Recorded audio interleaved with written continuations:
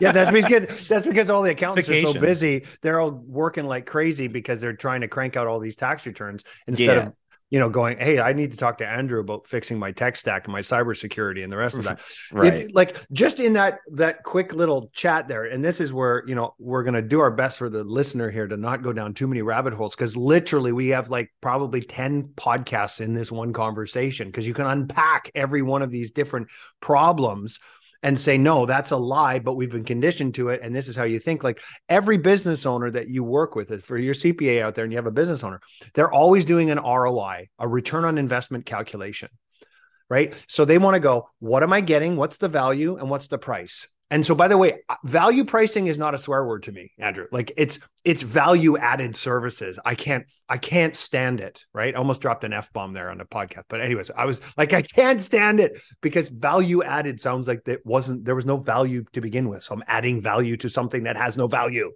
Right. But value pricing is I am a total proponent of that because value pricing gets you away from thinking that it's the amount of inputs into the price, it's the amount of value. So then you start looking at clients and talking to them, and all the accounting firms that I work with, they get it now and they start going, okay, how do I look at the value for the client?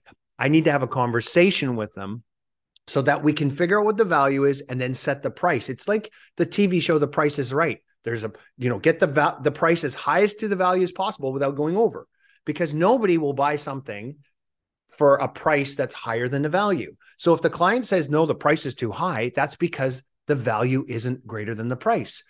And if the value isn't greater than the price, it's a function of only a couple things. One is that you haven't properly had the conversation so they can see the value, right? So, and it's not so much you trying to convince them of the value.